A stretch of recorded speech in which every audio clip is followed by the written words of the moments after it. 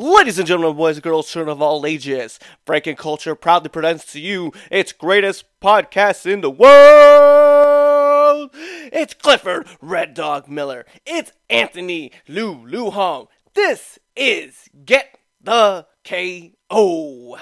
Let him know, Anthony. Say what's up. And if you ain't down for that, we got 2 words for you. Just listen. Fight me. All right, what's going on, guys? This is Get the KO, as we have mentioned. I am your host, Clifford Red Dog Miller, and as always, is Anthony Luhan, who, sometimes he's here, sometimes he's sick. It is what it is. But we are missing Julie Jubaka. She may be joining us later in the program. We're not quite sure. She has kind of like a family thing going on, so we're just going to let her kind of be her. Last night was UFC 236. Top to bottom, I felt like the card was pretty solid. I mean, I didn't really have any huge quarrels with it. But we got to be honest, the co-main event and the main event, if that does not make you want to have fight of the year contentions right now, just those 2 fights alone, you don't have a pulse. We're not going to we'll get into that later into the program. Anthony, man, what did you feel about this fight card, top to bottom? I ultimately gave it an A. Not an A plus, but an A. I was about an A, B plus, A minus until the last 2 fights. Like you said, if you ain't excited about those last 2 fights, if you can't count those two fights as, or have those 2 fights as fight of the year, you're living under a rock and you don't know what's going on because Israel and Kelvin and between Max and Dustin are minds away. Oh yeah, they tore the house down. There's no doubt. But let's just jump straight into this bottom part, right? So our first fight of the night, man, was Brandon Davis versus Randy Costa.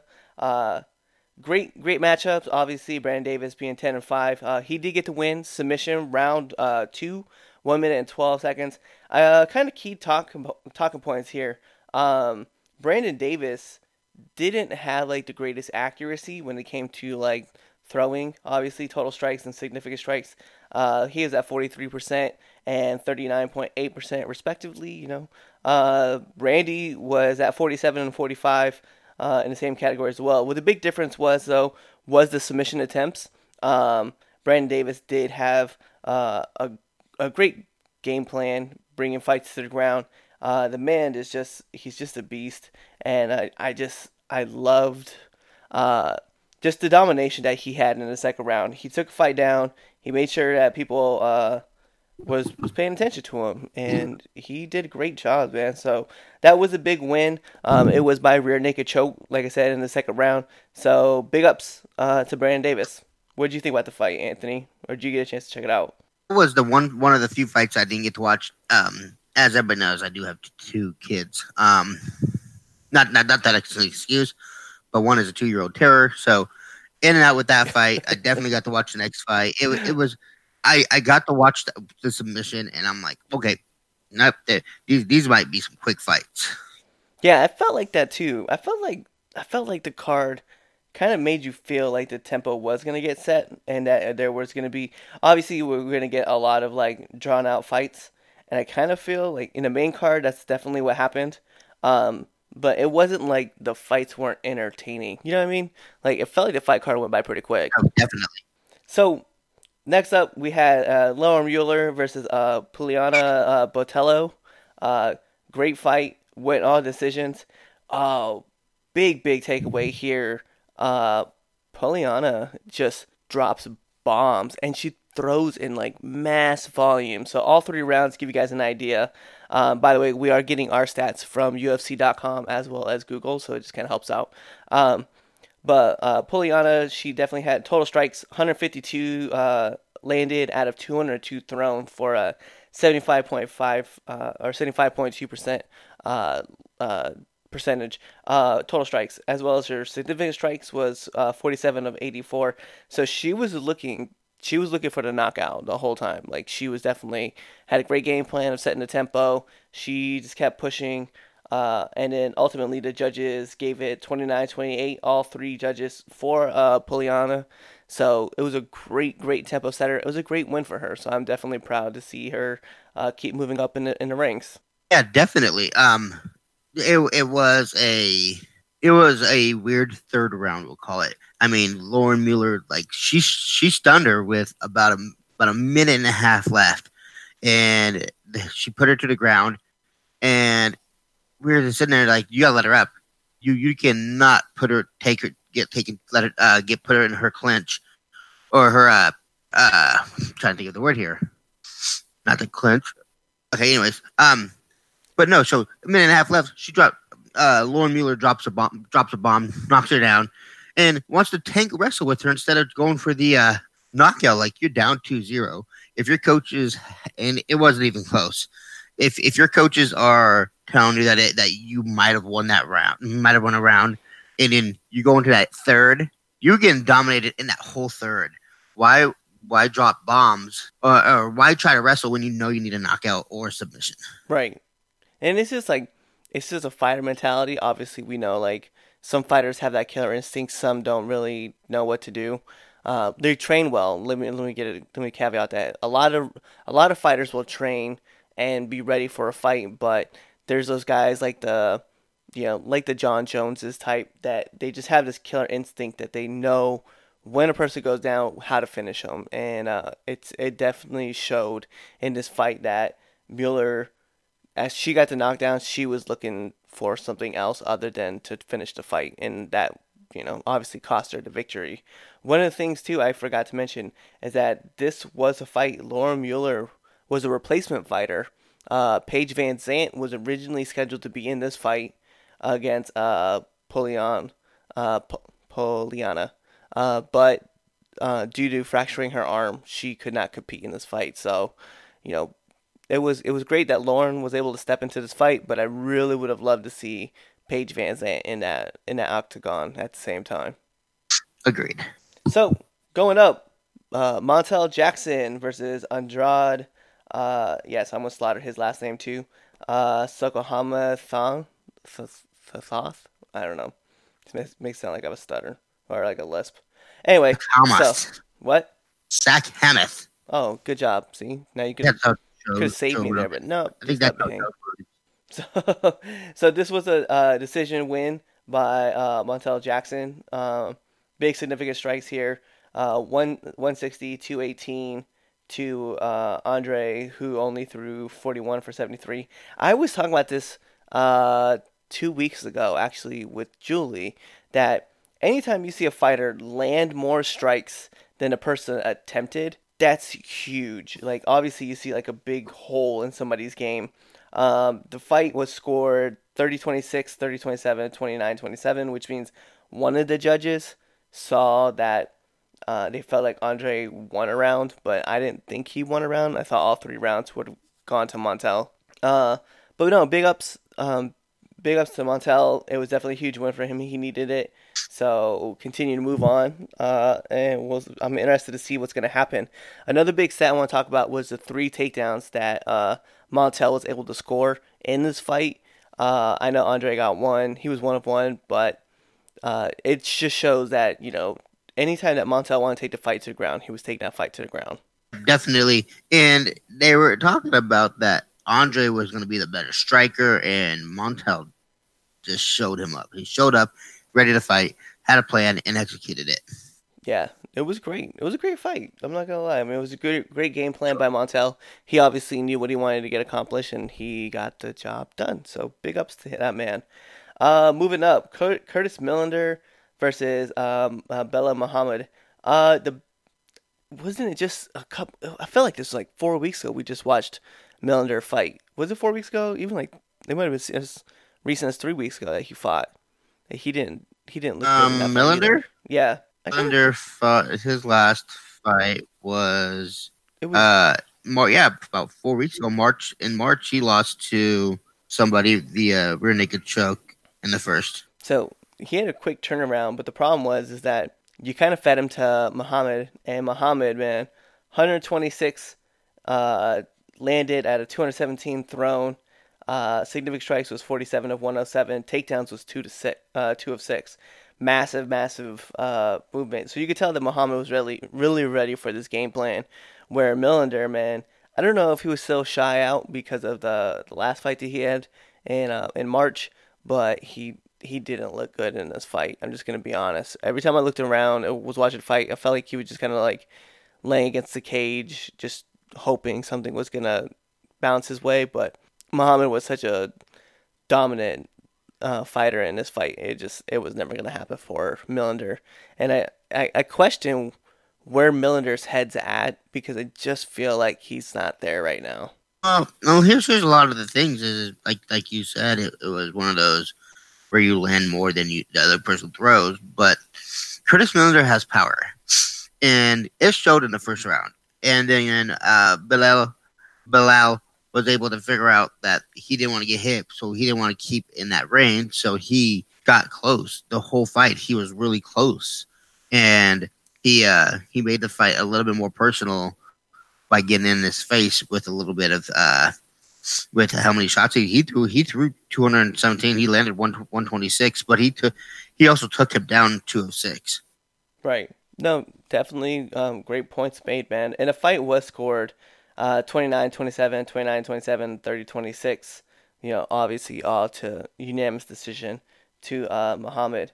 The next fight, man, like, yeah, I don't even want to say this was controversial. This was like legitimately, this was a legitimate win. Khalid Taha versus Boston Salmon. Ended first round, 25 seconds, TKO punches. Khalid with the nastiest left hook drops Boston to the ground. Boston just kept getting punished.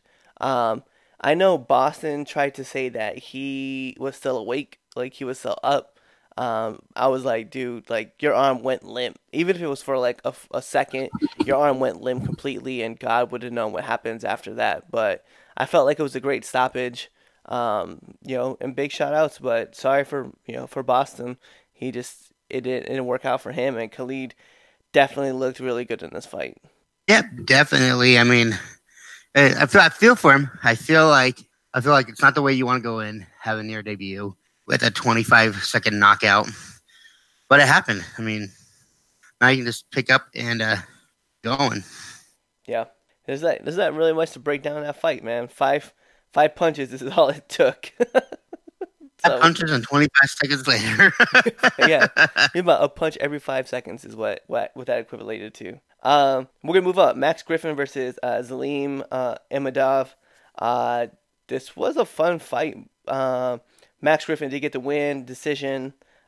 Big thing for him. It was 29-27, 29-27, and then 28-28, which the last ref had to score it a 10-8 rounds somewhere in that well, with two 10-8 rounds in that fight. So it was a great. It tells you what happened, right? 72 of 129, 59.5%. That's for Max Griffin. That's his total strikes. And as Zalim as well is 78 out of 165, 47.3. Biggest part here though, Max Griffin attempted 11 takedowns, got 6 of them, 54.5%. Zalim shot a takedown. It was didn't really get it, 0 of 1. But Max was attempting everything under the sun. That dude had 3 submission attempts. He looked good in this fight, and you could tell he was really working because he showed off that he's a well-rounded MMA fighter and going towards the future, maybe somebody that people want to pay attention to. Definitely, I agree with you with that. Max, I scored this 29-28. Max did toward the end of each round. It looked like that first round where he had them, he was wrestling him, and he just wasted all his gas tank and he just tried to coast. He did enough in that third round to capture that third round. Right. Yeah, and that's just something we'll get into that because we'll talk. There's another fight that I kind of felt the same exact way, that guys were just emptying their gas tank and just trying to like coast off onto the win. But yeah, we'll dive a little bit more with that. Moving up, man. This was another quick fight. Wilson Reese versus Alexander Pantoja. But it was a great win by Alexandre. KO first round, 258. Big stat here, man. It was just the bomb that got dropped by Alexandre to Wilson was phenomenal, and Wilson had so much respect for him once like the fight was over because he got up and he was just like, "Yeah, you got me." They were just sitting there like, "Yeah, yeah, that happened." 26 of 36. Total strikes, significant strikes was 23 of 33, and just one knockdown. Wilson definitely tried to score his takedown. He got one, so it was 1 out of 4. But man, Alexandre he's got nasty power, man. It just he's gonna be that guy that we're gonna start talking about here soon. Looking, for a belt. Fast is what I call him. Fast. When he was going back and he connected with that shot that dropped Wilson, he got on top of him and he threw. He probably threw, I think, like 20 of those shots within like 26 shots within like, I don't know, 10 seconds. That dude's arms are quick and he's gonna be a force to be reckoned with. I'm gonna be excited to see him versus hopefully Henry Cejudo when he gets his title shot because that guy is gonna be money down the road. Oh yeah, I have to agree. He looked dangerous in that fight, and I was like, dang. And Wilson Reese, by all means, he's not a pushover himself. Like he's the guy. He's 23-10 now, but going into that fight, he's 23-9. He's ready to fight. He had great fights going into it. I was just amazed at how quick this fight like ended. Jump up, right? Jalen Turner versus Matt Frevola. If you were strictly looking at stats, you would have thought Jalen won this fight. But Matt was the more consistent striker in the sense that he was able to not just throw in volume, but accurate and landing. So Jalen was 42 of 124 for 33.9%, and his significant strikes was 35 of 116 for 30. But if you looked at Matt was 49 of 95 for 51%, and then his significant strikes was 31 of 77 for 40. And then his takedowns, man, 4 for 13 and 2 submission attempts. So it's not like Matt was just being a pushover, man. He was actually moving and going and looking, and he was driving. So it was a big ups to Matt. They did score the fight. I think it was 30-27, all three judges towards Matt. So big wins. I definitely had to give a lot of props, and can't wait to see what he does in the future.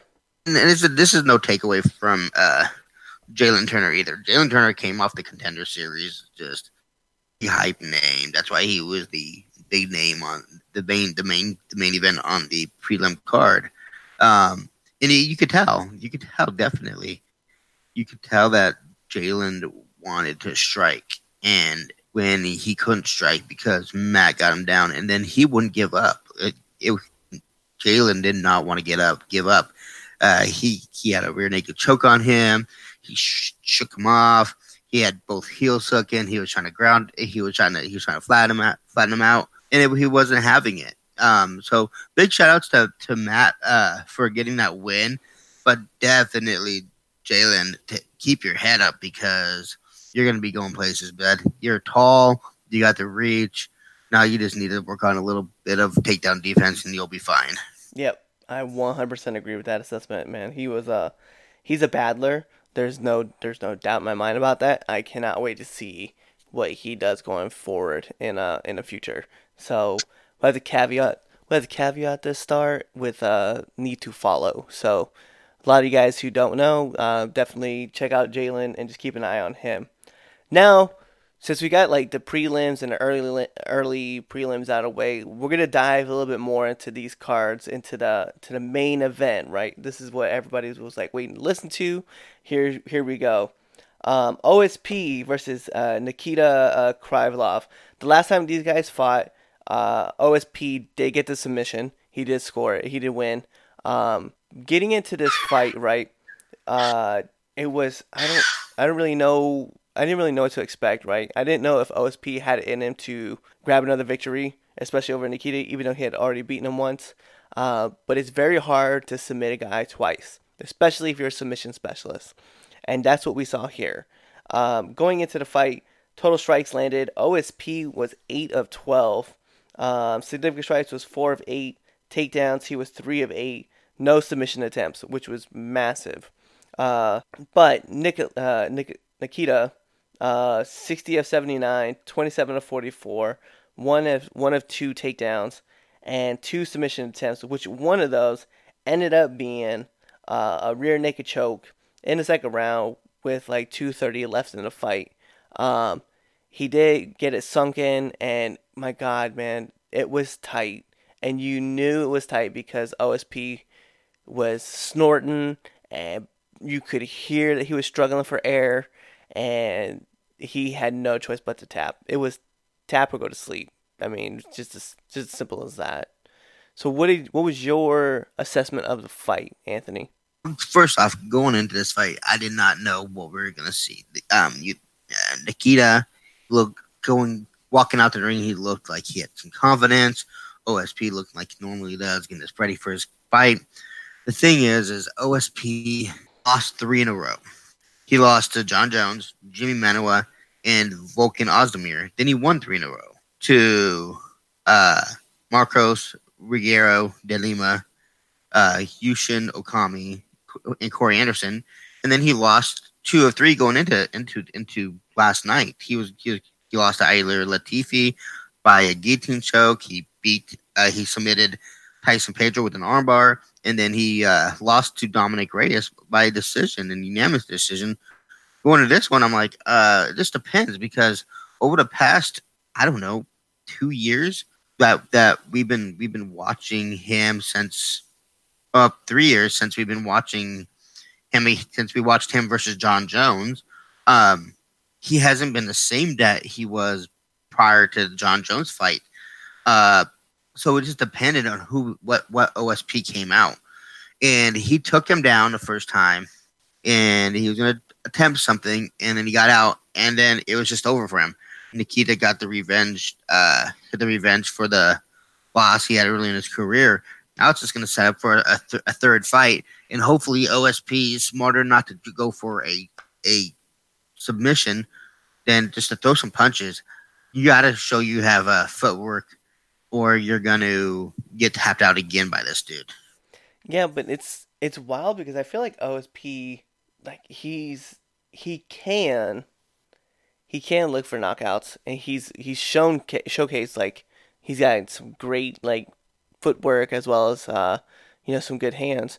But like his game predominantly is a ground game. But when you go against another guy who is a better submission artist than you are, then you do have to kind of change your style up. But I just feel like he went into this fight maybe semi ready for the fight. I don't know. Only because every time I looked around, like he didn't look good in the fight. He just kind of looked kind of like maybe a little. He was a lot sluggish. He was way sluggish for this fight, and obviously Nikita wanted to get his he wanted his W. He wanted to avenge the loss, which he did by all means. It was amazing to watch him do his thing, but it was just, to me, OSP just, he has a lot to go. He has a lot to learn still, even though like he's been in the fight game forever. But it's like he's not improving on his hands. He's just steadily like always looking for that one bomb that he can throw and hope that lands. But he doesn't. He's so streaky, and I think that's the biggest problem I have with him is that, dude, like, you're gonna end up fighting Nikita again. It'll probably be sometime next year, and you should be ready because you guys theoretically you should know him because you fought twice already, and you do a lot of research on him. I know they watch a lot of videos over Nikita, but it's weird, man. I just feel like OSP he doesn't really care. You know what I mean? I definitely got that same vibe. So we're gonna move up right to the I want to call it the controversial fight. I don't know. I don't really know how I feel about saying about that. Dwight Grant versus Alan Jouban. So great fight. Went all 3 rounds. So total strikes 39 of 123 for 31% from Dwight. 38 of 122 for 31.1. Where on the other side, Allen was 25 of 101 and 24 of 100. But he did score 1 takedown out of 2 attempts. The fight card was scored split decision, 29-28, 27-30, and 29-28, which means that one judge had to see that fight that Allen won all 3 rounds, and I didn't feel like Allen won all 3 rounds, just judging the fight on myself. I felt like Dwight set a good pace. He did lose the second round. I definitely felt that was one thing. But I just felt like and this goes to that what we were going to talk about, what we talked about earlier. He was gassing out all the time in this fight. Like, granted, he had a good tank on him, but just felt like he was trying to dump everything as much as possible, and he wasn't getting the job done. You know what I mean? Definitely, it was one of those that I felt like Dwight controlled it. Dwight could hit him when he wanted to hit him. When Allen was throwing things, I mean, the percentages look perfect to this matchup to how that fight was. He threw, miss, connected on one. Where Dwight pinpointed when he was actually going to throw. And I scored the contest 29-28, Dwight Grant with that win. I no idea what that 30-27 was. Yeah, I think that's just one judge like sitting back and going, you know what, I liked the way that Allen did his thing. I'm just gonna go with that. Yeah, I definitely didn't feel like Allen had the same. I didn't feel like Allen won all 3 rounds. I could have given him one. I definitely felt like that was justifiable, but like 30-27 was ridiculous, man. I was like, I couldn't vibe with it. So it was what it was. Moving up, right? I think this is going to be something we're going to talk about for a long time. Khalil Roundtree versus Eric Anders. It went all 3 rounds. I really don't think it should have. And we're going to talk about this. Khalil Roundtree fight Eric Anders. Eric Anders was the linebacker from Alabama. So if some of you guys don't know, he was a football player. Did play under Nick Saban. So total strikes, he was 19 of 72. Significant strikes was 16 of 69. 0 for 1 on his takedowns. Here's where things were crazy. Khalil Roundtree had 4 knockdowns. Total strikes was 83 of 162. Significant strikes was 79 of 157. And no takedown attempts. Khalil Roundtree, I feel like, understood that he was the better fighter in this fight. And I think that's what pissed me off about him. Because the judges scored this 30-26, 30-26, 30-26. Obviously all towards Roundtree. My biggest problem with the fucking fight was that if Roundtree was able to knock down Anders at any given time, why not finish the fight? I just feel like watching Roundtree and Anders fight was like watching Michael Jackson versus CM Punk, where like Michael Jackson understood that he was going to be the better fighter, and he went out there and just was classless in his win, which is exactly what I felt like happened with Roundtree. Roundtree chewing up the leg of Anders. By all means, he looked incredible doing it, but it was like, Joe Rogan was like, this is the best I've ever seen Roundtree look. I was like, well, yeah, but he's going against a fighter he's a football player. He's not a true fighter. Granted, he's good. I do give Anders his props, but he's not a true fighter. And being in the game, he only won against Tim Williams. He got stopped against Thiago Santos.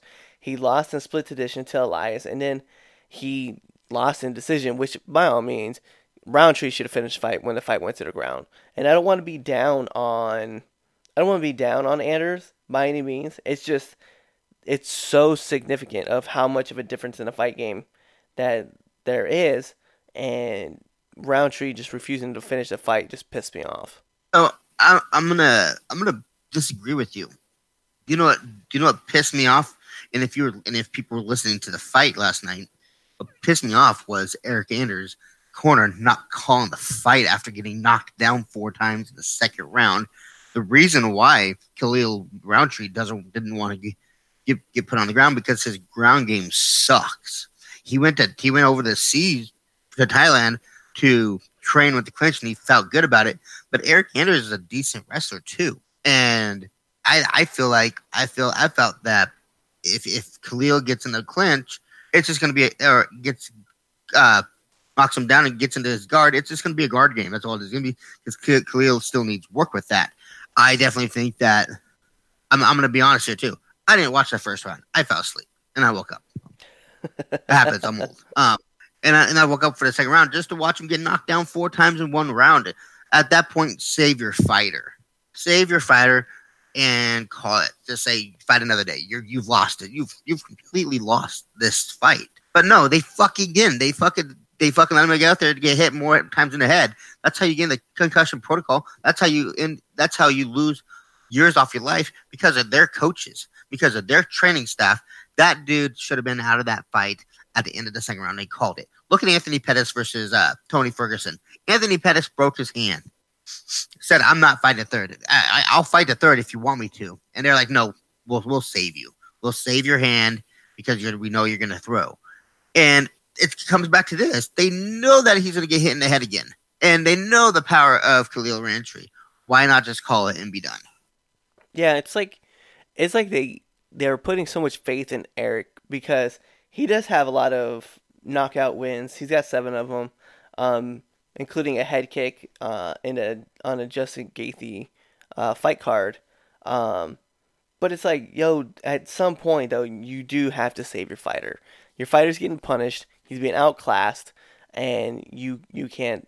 He's not able to perform the way he usually is, and that's what I'm saying. Though, is like even though Rountree's ground game sucks, there was a point where he hit Eric. Eric went down, and like you could tell, like I could see it on the TV, and we were at a bad camera angle. The lights were on, and nobody was home, and at that point, he could have jumped. Rountree could have jumped. Rountree could have, finished the fight. But instead, he's like, "Nah, I'm just gonna stand back here. I'm gonna let him get stood up, and then I'm gonna go out there and do it again." But yeah, I don't have no idea what the fuck Anders' corner was doing. By all means, it was fucking some trash. Like they should have sat back. They should have told him, like, "Look, dude, you're not winning this fight. Okay, you're down 2-1." Unless you could score a big knockout. And maybe Spartan Fitness really advocates for like, hey, no, finish the fight. But you do have to save your fighter at some point in time, especially when they're getting just crushed.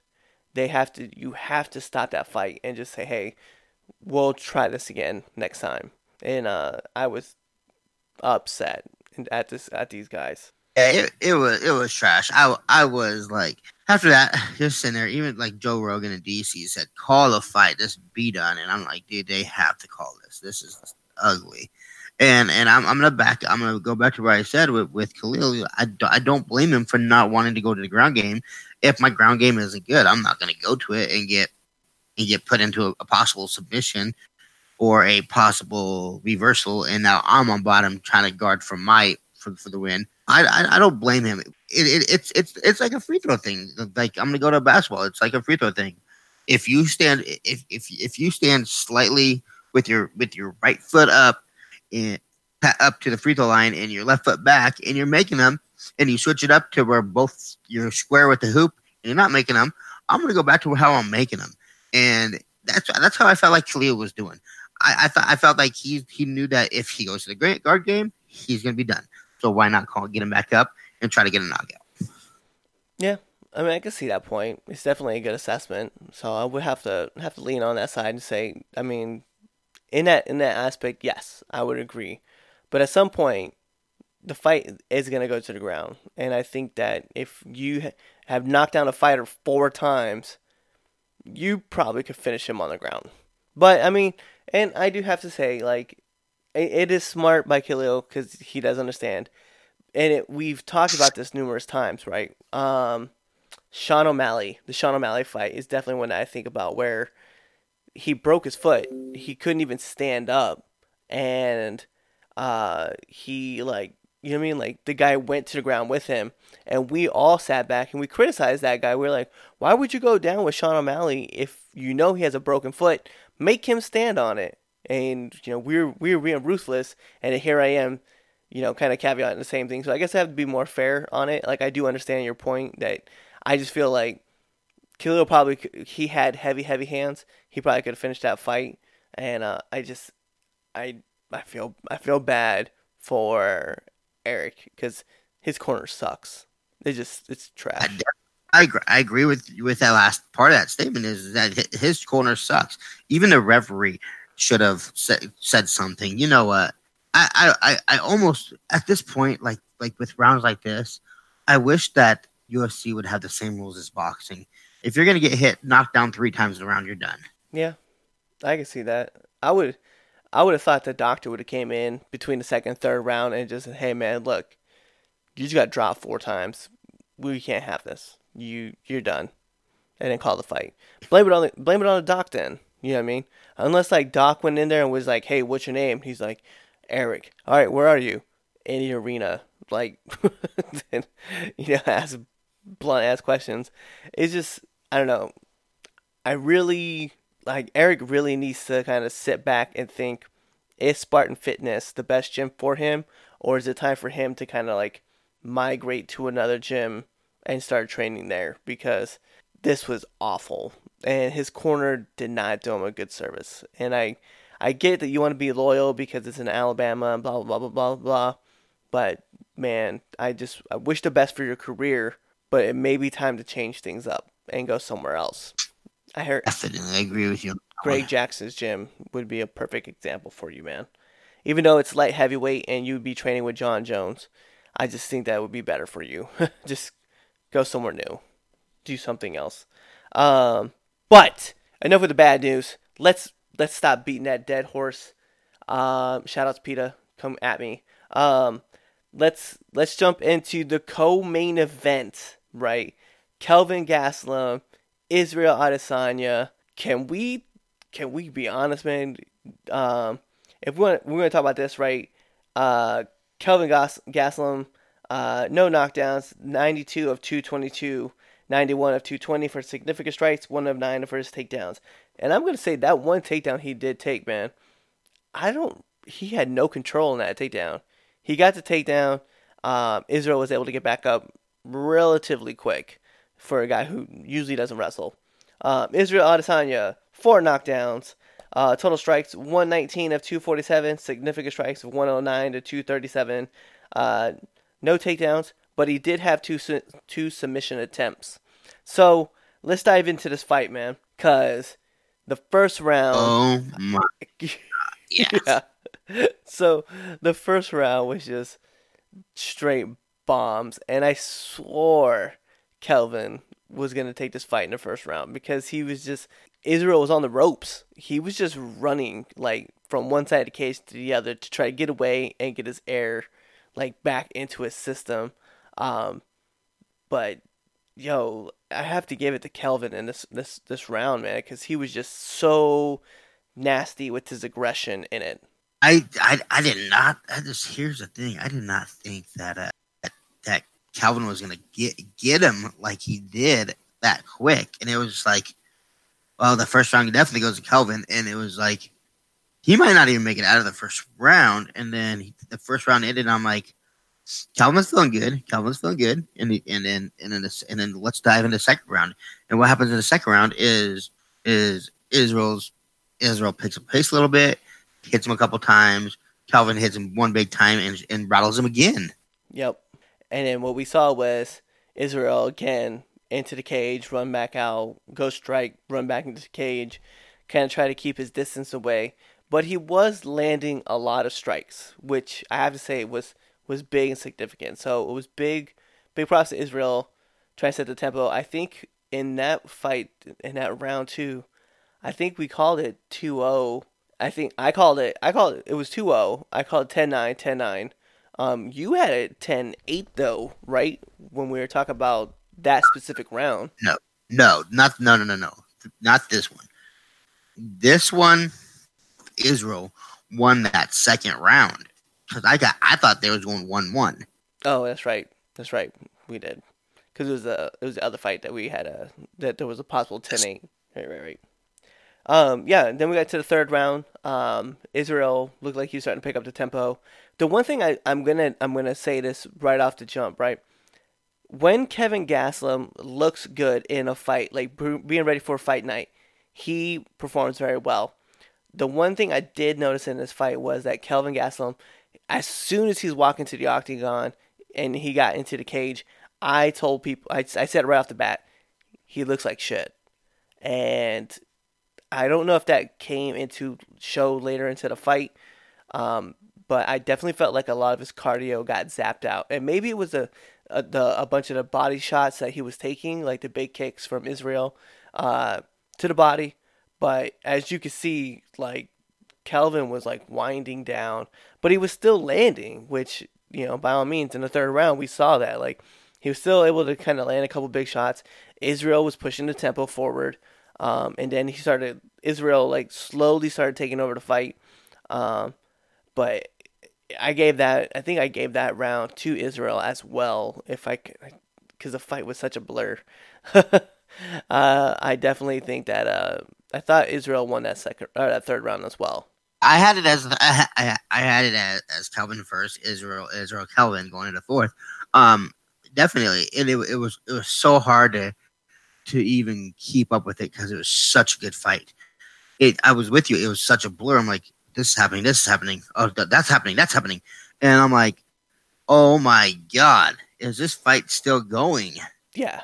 And then getting into the fourth round, Kelvin looked like he got a second wind. He looked like he was ready to go.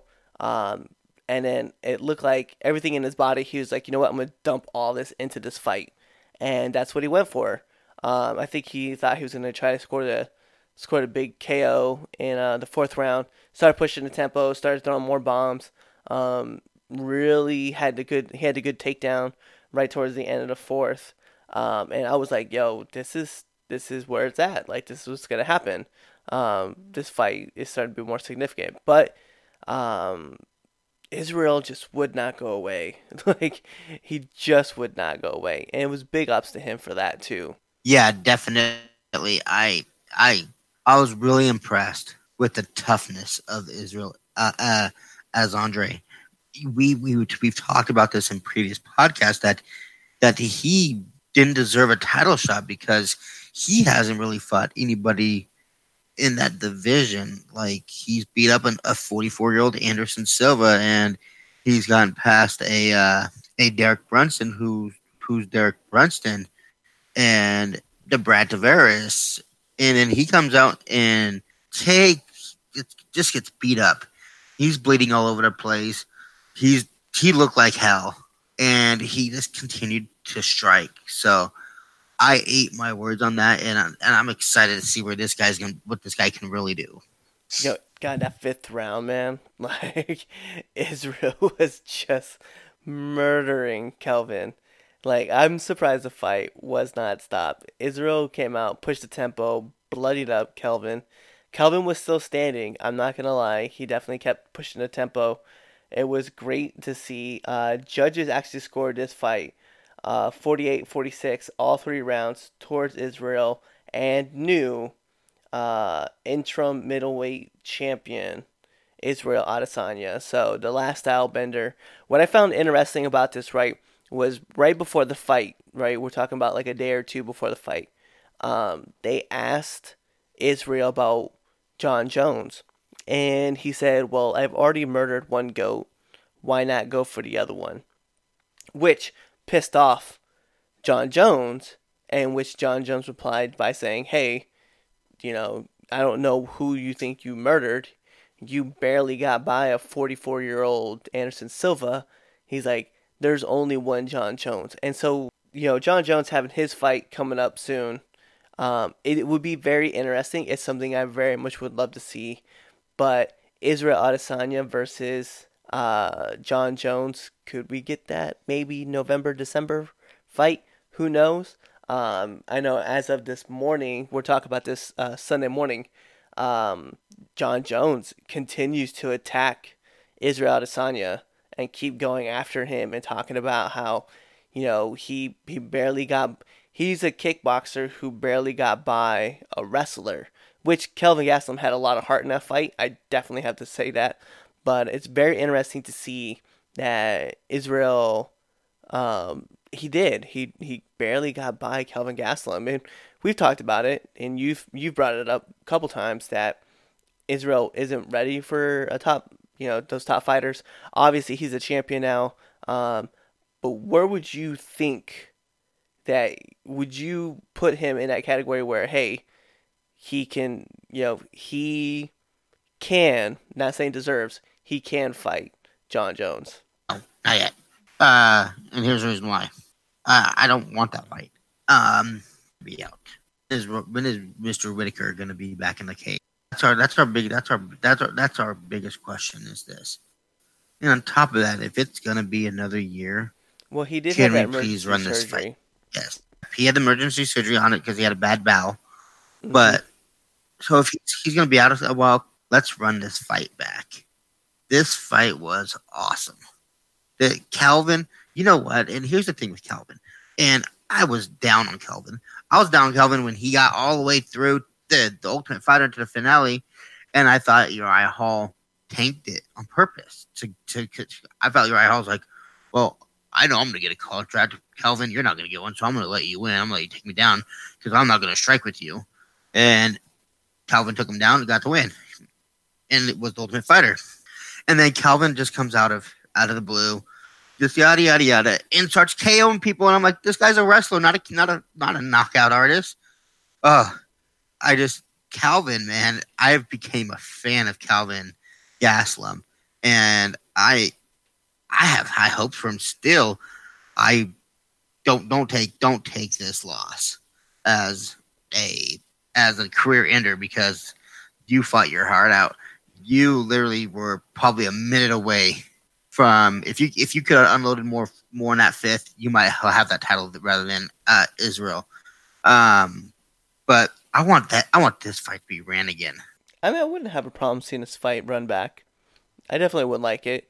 I just feel like in an interest, right? Something that we never got, we always talked about was Anderson Silva in his prime versus John Jones, right? And we all talked about John Jones was like, well, he's still like up and coming, like even though he's a champion, he hasn't really proven himself, blah blah blah blah blah. But he was winning.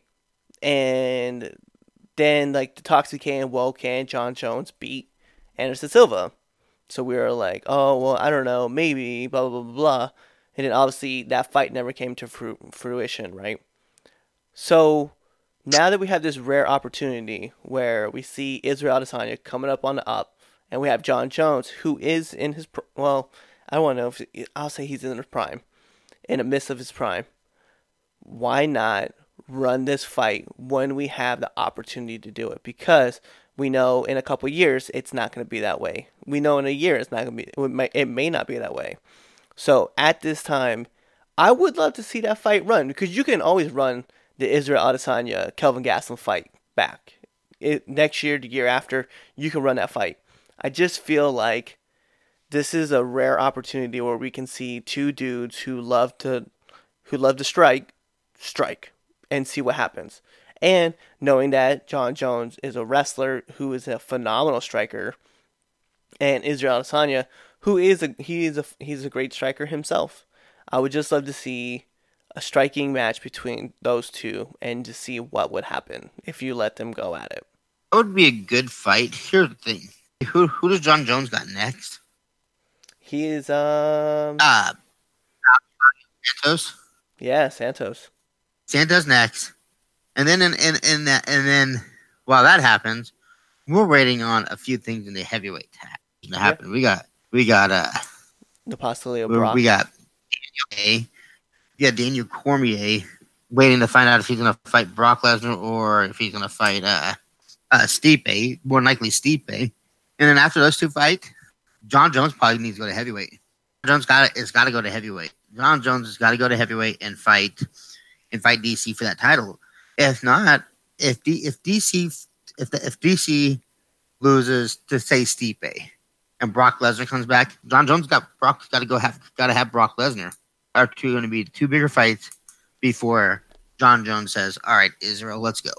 See, I think I'm on the other side because we don't know if Brock Lesnar is coming back. Obviously, we know he lost to you and I don't say everybody, because people who don't watch WWE don't. We know that Brock Lesnar lost the title at WrestleMania last week. The biggest thing about it, though, is that this was supposed to be opening up an opportunity for Brock Lesnar to sign a card to fight DC, but Dana has came out earlier this week, and he said he doesn't think that fight's going to happen between DC and Brock. So what we're seeing is possibly seeing Stipe get thrown back in the title picture against DC, and then probably the winner of that is probably going after John or calling out John Jones. But we probably won't even see that fight till March next year, maybe April timeframe. So in that time, depending on what happens with the Santos fight, let's be real, John Jones should win that fight. So if he wins that fight, then we're going to talk about, all right, now John Jones doesn't have a fight, Israel doesn't have a fight until the November timeframe. Why not let them take off and do their thing and have a fight, have a great striking match? Yeah, I don't know. That light heavyweight division is so boring now. Like, it doesn't take much for you to get a title fight. Look at Anthony Smith. Look at Volkan Ozdemir. Yeah. I mean, Gustafsson's been doing damage for 5 years, 6 years in Octagon, so I can see why he got his title fight. But you just got to put in like a 5-fight win streak, and you're entitled. You're going to title shot pretty much. So that and to be honest, I don't know anybody that's going to take that belt really from John Jones. I mean, the best that we've seen happen was Gustafsson and Jones won. Right. And that was Jones 2. Yep. Let's not forget that John Jones admitted to training about 70% for that Gustafsson fight. And then when we saw 100% laser focused John Jones, Gustafsson didn't stand a chance. Not in that second fight. So, I don't know. Like I said, I just think strike-wise, Israel... I don't want to say Israel earned his shot at John Jones. I just think that he deserves the opportunity to fight John Jones. That's kind of where I'm getting at with it. I get it. So, but you're going against probably who we go against the GOAT. You're going against somebody that we consider one of the best to ever do it, and at that, you're giving up 25 pounds. Yeah, about right. So he's gonna have to add on weight and learn to fight without weight. See if that adds to his power or not. All right, let's get into it. Let's talk about this main event, man. This main event. You want to get through it fast? I know you want to get through it fast. No, I don't want to get through it fast. I do 100%. We're going to talk about each one of this. Yes, okay. I am a Hawaiian Fighter fan. Yes, I know what happened, okay? Let's talk about this. Max Holloway versus Dustin Poirier. Obviously, I'm saying this in a bitterness, okay? Dustin won, all right? 49-46, 49-46, 49-46, okay? Yeah, it happened. But let's talk about this craziness for a second, right? In terms of total strikes, right? 208 out of 473 for Max Holloway. Total strikes to 180 of 383. Significant strikes was 181 of 446. 178 for 381.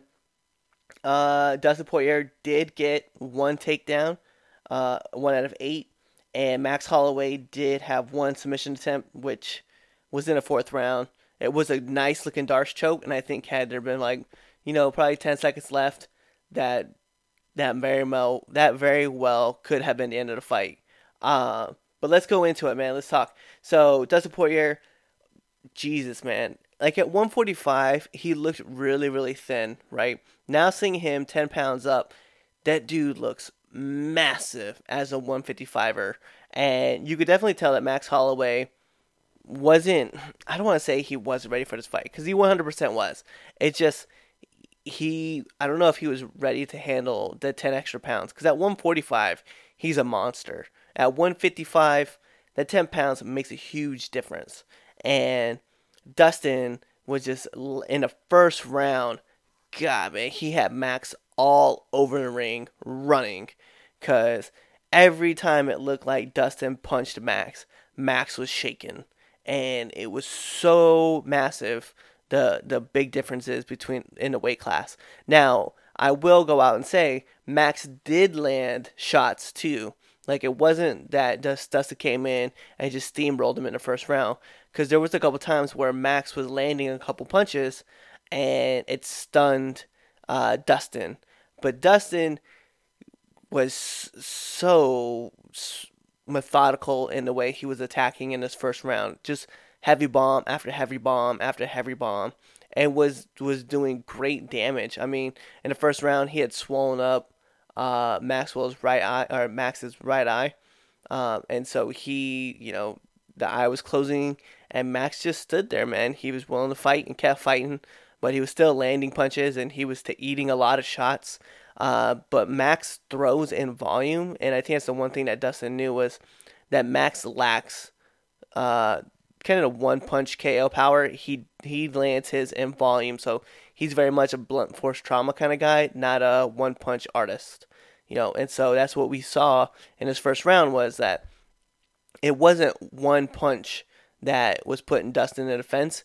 It was the 4 or 5 hit combos where Dustin was hitting one punch and Max was getting put into the cage. And it looked like the fight probably could have been cut any time, but Max just kept throwing punches and refused to back away. So it was definitely huge to see in the first round. Anthony, I know you had this fight 10-9 Dustin just like I did, but what did you feel about that first round?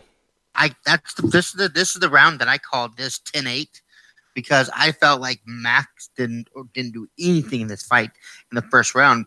Yeah, everything he threw in that first round wasn't shaking up Dustin, but everything Dustin threw, Dustin hurt him a lot. Dustin made him bleed easy. And this was the round that I was like, this is a 10-8 round because Dustin dominated it from beginning to end with the first punch that stung him, that stung Max. I was just like, all right. So Dustin just looks really good at 155. He looks healthy. He even told everybody that he had troubles losing that 10 extra pounds to get down to 155. Yeah. I'm just like, dude, you look so good. Yeah, there was no doubt in that round. I could definitely see how you would have scored a 10-8. The funny thing is the second round I actually scored 10-8. I was thinking about a possible 10-8 round because I felt like Max wasn't landing a whole lot of punches. Like he was striking, but it was like, oh God, man. Dustin just was swarming him constantly and just landing heavier shots and heavier shots and heavier shots. And I was like, at some point, man, I thought Max was going to drop. He kept getting backed into the cage. It looked like his knee would buckle, but he would stand tall and he would keep trying to throw punches back. So I definitely felt like the second round, if in any round could have been scored at 10-8, it would have been that round.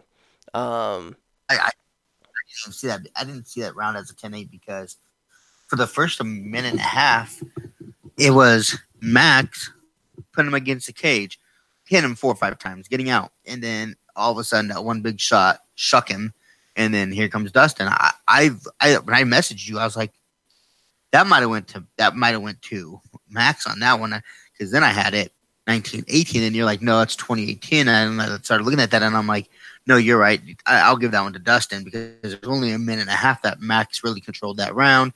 So then I had it 2017. Yeah. See, and then how I saw it too was I saw 2 10-9 rounds going into the third, which at that point you could and I brought it up, man. I really felt this way somewhere in that third round, and I couldn't tell whether it was like a minute and a half into it or 2 minutes into the fight.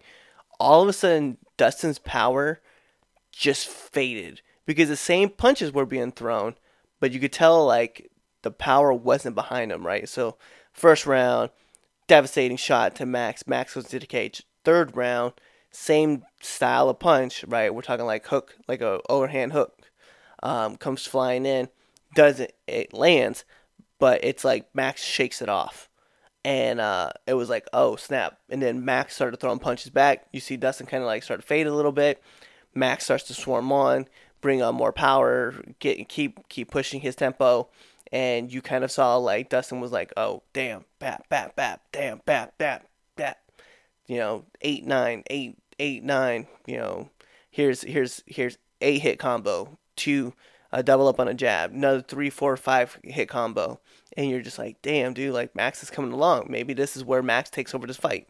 So I gave that round to Max and called it 10-9 Max. So at that point, I had it 28-29 Dustin. And then going into that fourth round, actually, so how did you score that fight, that round? On the third round, I had that one 10-9 Max. So I had it 29-27 going into the fourth round. Then getting into the fourth round,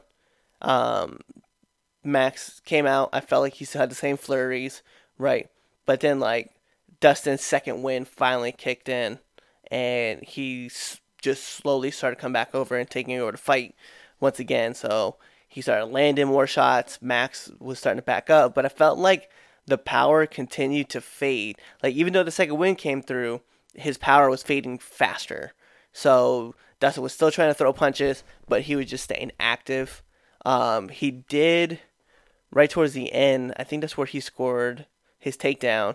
And once he scored the takedown, Max was actually looking for a choke, which he did get the Darce choke.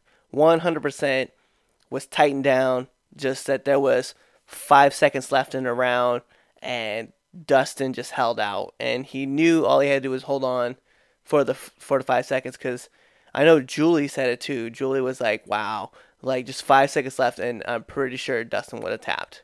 I would have given it 10 more seconds, and Dustin would have tapped. But yeah, so Max slips into the Darce choke right towards the end, but I definitely still gave the round to Dustin, even though I know the submission attempt should have been something. It kind of came at the last minute, and him and Dustin were talking about that choke right towards the end before they went to their corners. So I definitely scored that 10-9 to Dustin for it, which then would that put 39-27? Is that right? Or 30? I don't know. I had it.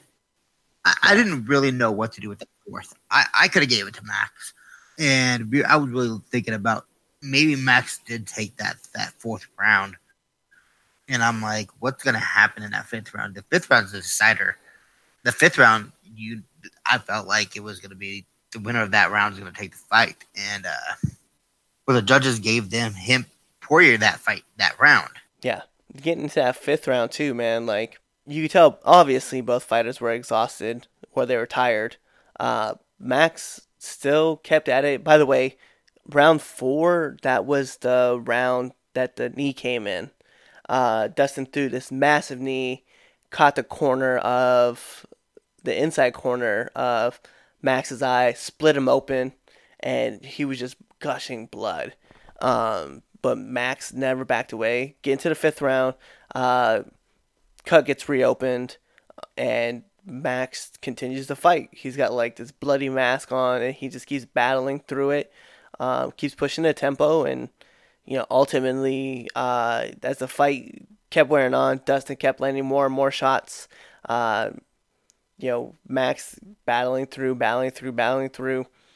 kept throwing punches just as well, but ultimately I felt the fight went 4 rounds to Dustin to the 1 for Max. And judges agreed. It was 49-46, all 3 rounds to Max. Now, I do have to caveat, I definitely thought there could have been a couple of rounds. I agree with you that Max could have won. But it wouldn't have changed the outcome of the fight. I just felt Dustin won this fight clear.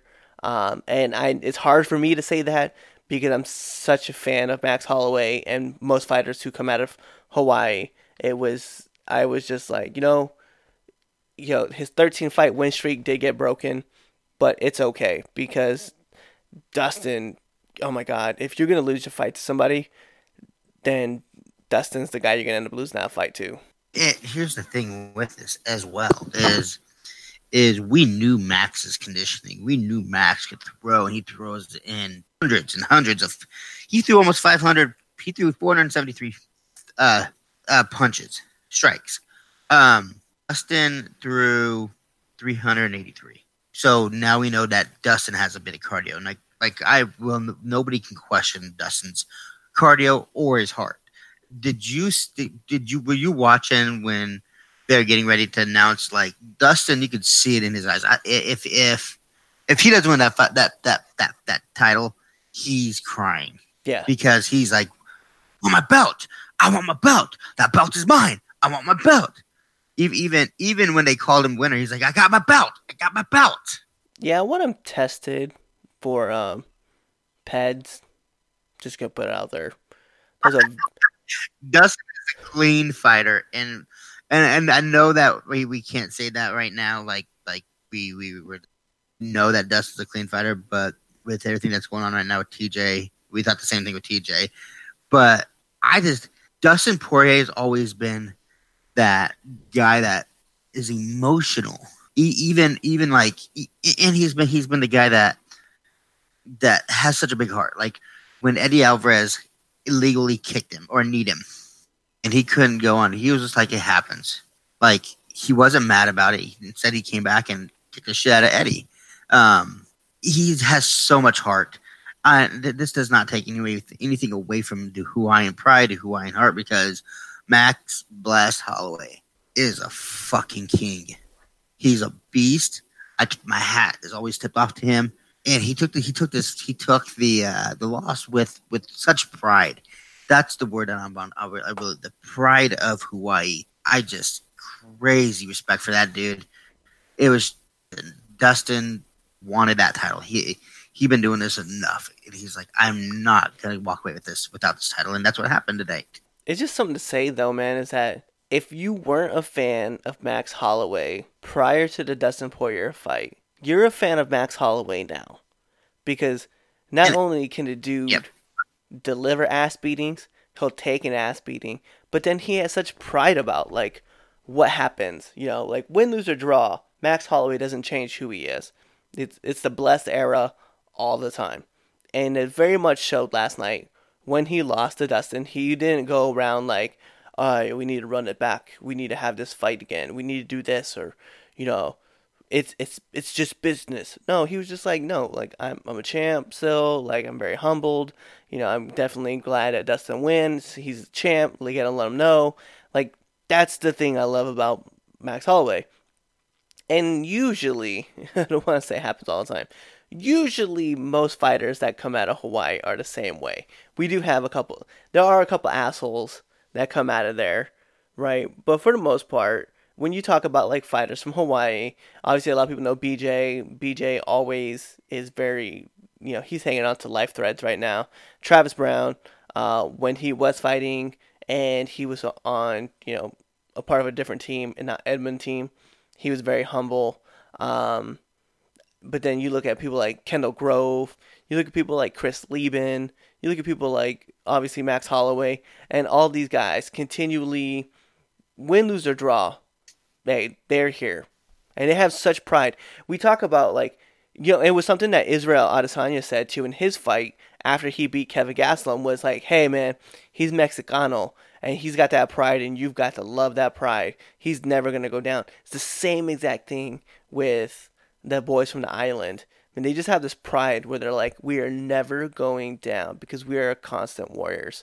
But they are humble at what they do too. I'm not saying that Kevin Gastelum isn't humble. Just saying that Max Holloway clearly showed who he was last night in that defeat. Even after right after the fight, Max held Dustin's arm up like Max knew. And here's the thing: a lot of people could say things about Max Holloway. Max Holloway's cocky in the ring. He is. He definitely is cocky because he's good. And he knows it. But he is so fucking humble, too. I, hands down, got mad respect for Max. But you can say the same thing with Dustin. Nobody had the respect for Dustin. Nobody had Dustin win this fight. Nobody had said that he had a chance with this against this. Even yourself, you gotta, even you, Cliff, you gotta be able to say, dude, the dude has cardio, the dude has heart, the dude has strength, the dude has everything he needs to be a champ. And he is fucking humble as fuck. Yes, his emotions yesterday were last night were outside the box. But he's been doing this so long. He's never been one of those controversy fighters. he's always just been like, let's go, let's brawl. And and then look what happens. He finally gets his title. And then he calls out DC because DC's from the same city, Lafayette, Louisiana, 2 champions there. And put DC's words at Khabib was, get your shit together, kid. We got a title to fight for. Yeah. So I'm hyped. I can't wait to see that fight get put together because I definitely think that should, Khabib and Dustin should be the next fight. And you're right. Dustin is very, very humble. He is from my second favorite football town, Louisiana Lafayette, home of the Raging Cajuns. Woo woo. But yeah, I gotta give props, man. Like, he's very humble. He's got a lot of great cardio. His wrestling's on point. His striking's on point. So I can't even argue that, man. Like, I'm very, very happy to see him be a champion. I know it's crazy to think that 2 of the champions are from Louisiana Lafayette, and that you have Usman and Israel Adesanya, both also from the same country as well, being champs. It's wild to see like the shift in landscape with champions, right?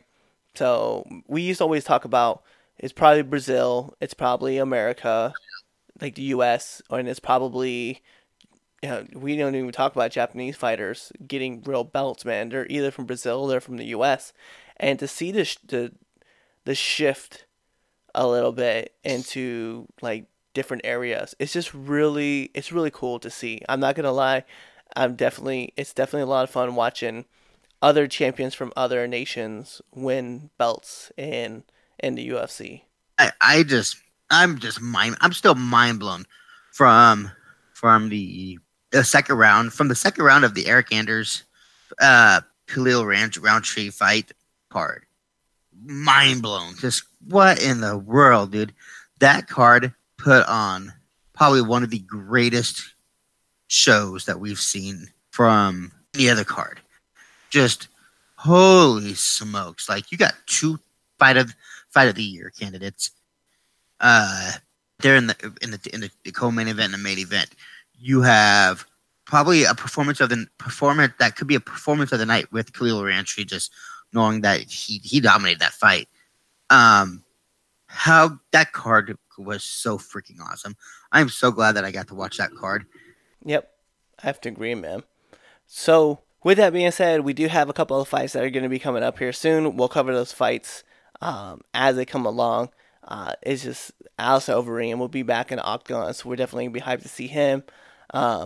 Couple weeks, we do have Al Quinta versus Cowboy Cerrone, which is going to be one of those fights I cannot wait to hear you and Julie talk about. She's a huge Al Quinta fan. Obviously, you're a huge Cowboy fan.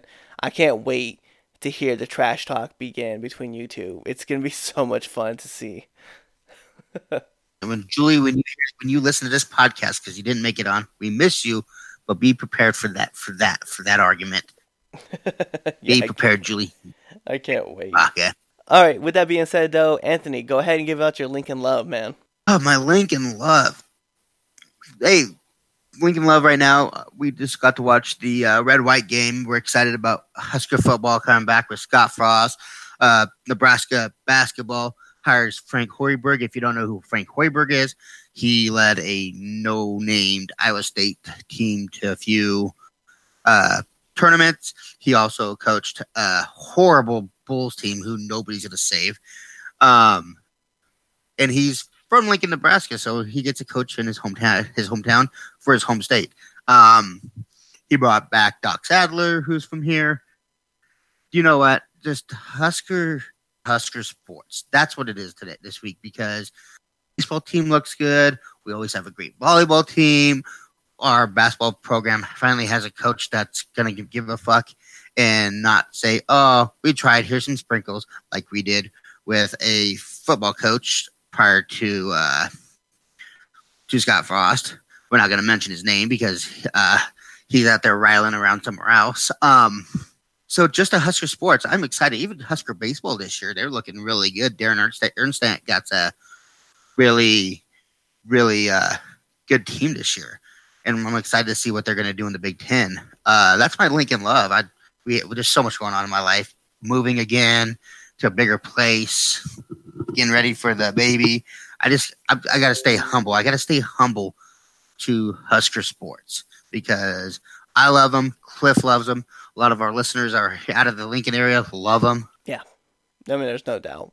I think about it all the time too. Like I'm up here in Maryland, and Nebraska is coming up here November 21st, I believe it is, 22nd, to play Maryland, and I'm just getting people ready. People are getting. I'm sure people are annoyed with me because I'm just like, y'all don't even know what's gonna happen when Nebraska comes up here. Like the ass whooping is gonna be fierce, and I keep talking trash because I'm just like, yeah, I'm ready for Nebraska football to start back up again. You're right, the baseball team is doing well. So yeah, definitely huge shout outs to those guys. So with that being said, Anthony, give them out your handles, man, where they can find you. All right. So then, right after my Lincoln love, I got to say this. Hey, 22 veterans die a year, every day from suicides, from the stuff that we've seen that we bring home we can't handle. It's starting to go down, but I will never ever forget the number 22. With that being said, if you want to reach out to me, if you want to follow me, let's do it. There is a Luhan1985. My Snapchat, a Luhan1985. My Instagram is Anthony Luhan1985. Follow me, I'll follow you. Let's some crazy stuff. 22, baby. Yeah, no doubt, man. Big ups. We love you guys, military, veterans. Obviously, Anthony and myself are veterans. So whether you're a home front, you're overseas, man, you need someone to talk to, man, just reach out. We're gonna definitely, feel where you guys are coming from. We can empathize with you. But if you guys want to try to reach out to me, you guys can find me pretty much on all platforms now at CM_Miller85. So Snapchat, Instagram, Twitter, even PlayStation 4. If you guys trying to at me on there. So you guys look for me there. You guys can also find me here on Franken Culture, attached to Frankensteiner, Get the KO, as well as Nerds of the Round Table, which also want to drop this in here again. We are having here in the future. We are starting another podcast.